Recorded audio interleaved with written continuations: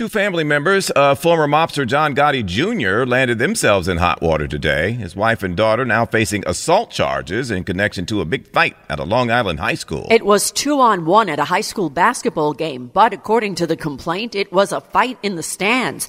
Kimberly Gotti and her daughter Gianna are each charged with third-degree assault when a woman at the game called out one of them for using derogatory words against the players.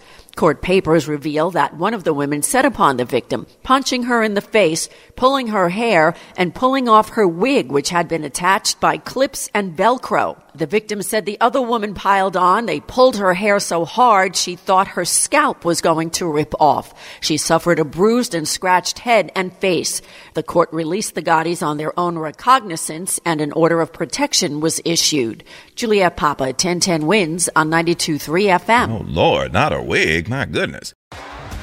T-Mobile has invested billions to light up America's largest 5G network, from big cities to small towns, including right here in yours.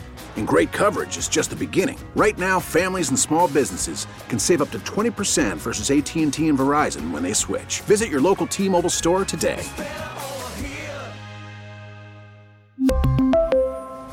Plan savings with 3 lines of T-Mobile Essentials versus comparable available plans. Plan features and taxes and fees may vary.